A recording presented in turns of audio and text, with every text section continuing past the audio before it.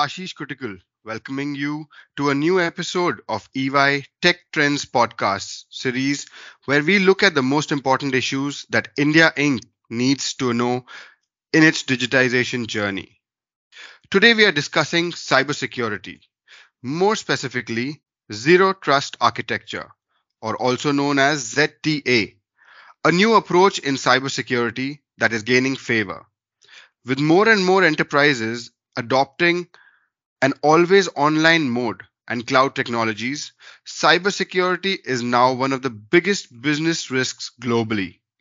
In India alone, the number of cybersecurity incidents have grown exponentially post the pandemic with the increased adoption of cloud, work from anywhere, and the digital transformation journeys of clients.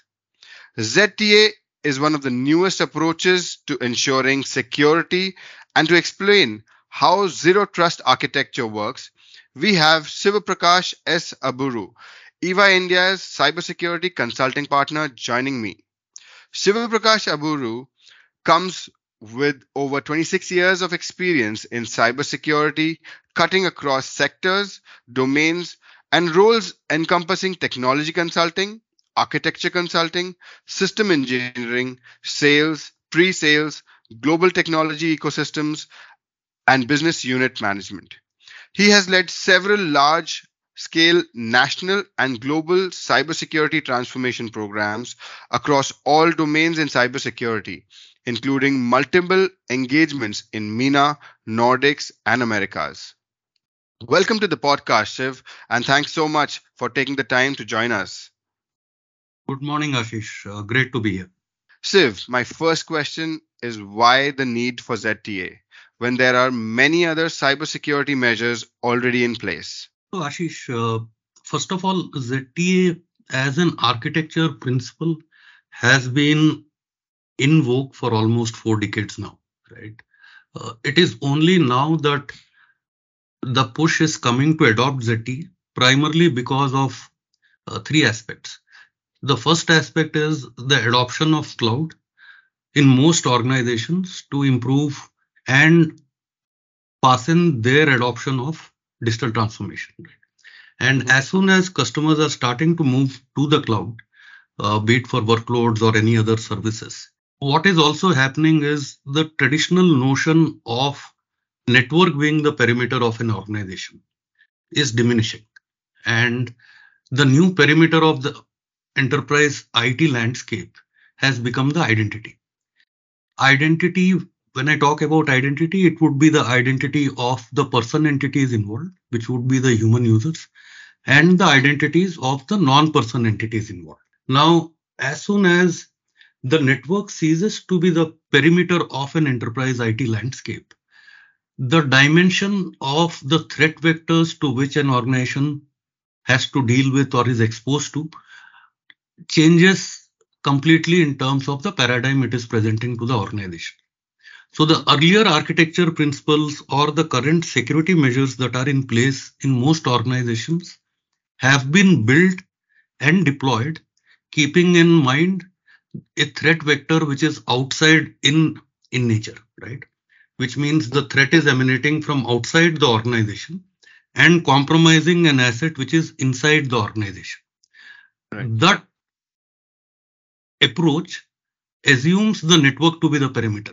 Now, as soon as network ceases to be the perimeter, the dimensions of threat vectors to which organizations are exposed increases by two more domains, prima facie. The second domain, apart from the outside in domain, would be the inside in domain, which we would call as lateral movement, right? Which is attacks moving inside the organization or emanating inside the organization and compromising an asset inside the organization. The third dimension is the inside out, originating inside the organization and compromising an asset outside the organization's IT landscape. Now, the third dimension is where the cloud adoption is leading to increased exposure, because as soon as I move to the cloud as an organization, my workloads, compute, and services are sitting outside the perimeter of my organization. They are sitting in a public cloud or a private cloud, which is where the inside and the inside outside threat vectors have started evolving dramatically. So that is the inflection point at which we are right now, which is why the entire zero trust architecture principle is getting a lot of attention, because the traditional measures cater only to the first threat vector or the first type of threat manifestation. And the zero trust architecture principle helps organizations to improve their defenses by bringing in the perspective of the other two threat vectors.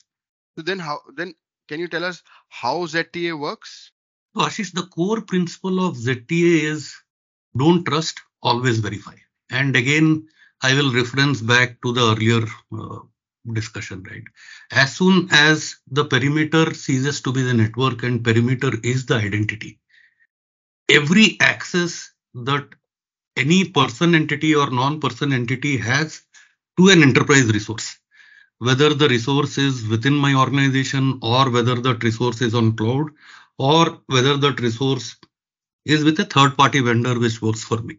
The implicit trust that we have today, or we used to have before the zero trust architecture principle started getting adopted for our own employees in terms of granting them access to a particular enterprise resource, or for vendors with whom we work in terms of granting access to a particular resource without the necessary level of verification, has to change so that every access request and every access to an enterprise resource cannot be implicitly trusted and has to be verified before that access request is either approved or denied.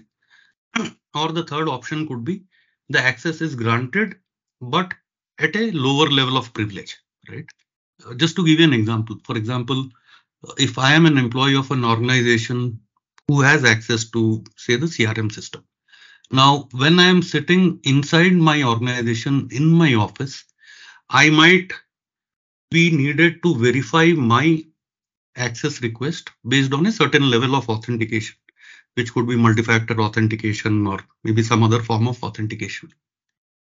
And there is a particular behavior that I as an employee have, right? So, for example, I travel, say, 4 days in a week, and the systems inside my organization would know a pattern where every Friday I am back in my office, but Monday to Thursday I am traveling, right? Right. So suddenly, if there is an access request that a particular system sees, there is CRM system sees, which starts from a particular airport to which I don't travel often, to a very critical resource of the organization. That is when a differential level of authorization and authentication starts getting applied. So you would observe two principles here. One is continuous verification of an access and an access request, irrespective of the type of user and the type of entity requesting the access. The second is being able to apply a contextual and a dynamic security policy to every access request based on other parameters which define the criticality and the risk associated with a particular access. That's very interesting. So why are enterprises moving to ZTA? Like I said before, because the traditional methods of securing enterprise assets would no longer suffice because they have been built on the premise of a outside in threat manifestation. Right. So the malicious actor is sitting outside the organization and not inside the organization. But as soon as the network ceases to be the perimeter, anybody and every request that is made to an enterprise resource, which could be a server, a compute, a workload, or a code, or even physical facilities, everything needs to be verified before that particular access is granted or denied. Now, in that is the context in which enterprise IT systems are starting to move towards ZTA. And all of this is obviously colored by the digital transformation journeys, by the movement to the cloud. And when I say cloud, obviously public, private, and hybrid clouds, all three forms. So what does an enterprise need to do and know to implement ZTA, Chef?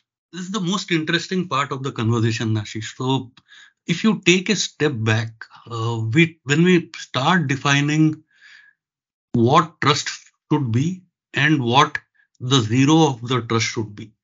So if you look at the definition of trust, irrespective of which domain we are operating in, trust has a direct line to visibility, and visibility is built based on transparency. Okay.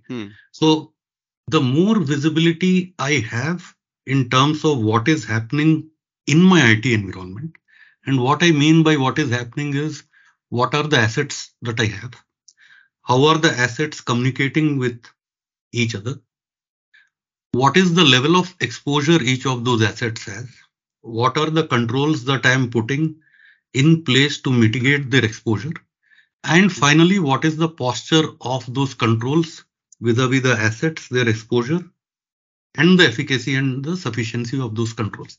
So that is the core piece or the starting place where enterprises would need to focus on as they are getting onto a zero trust journey.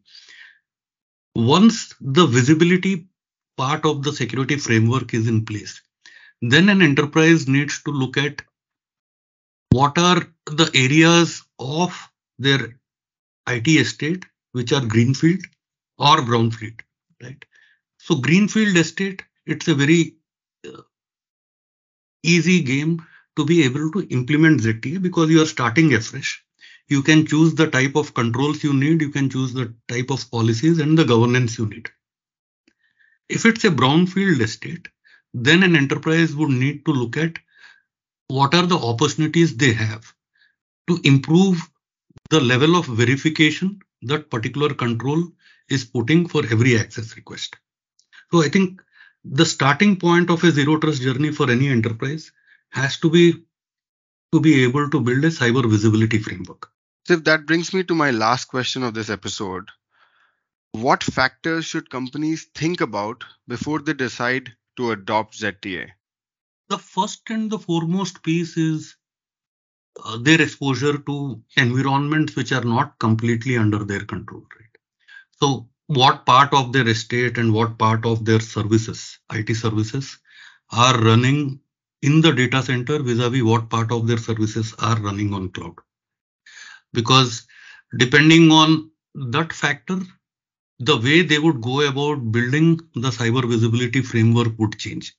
In a cloud environment, building a cyber visibility framework would take a different level of uh, control implementation than possibly it would take in a completely on-prem data center kind of environment.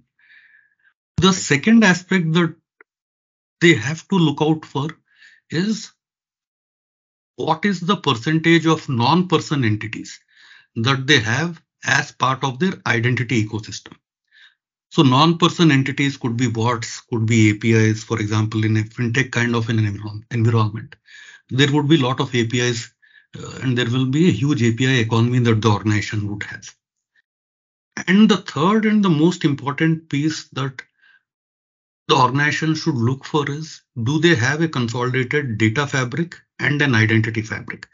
If they don't have, possibly the first starting point, apart from building the cyber visibility framework, would have to have a uniform data fabric and a uniform identity fabric across the organization.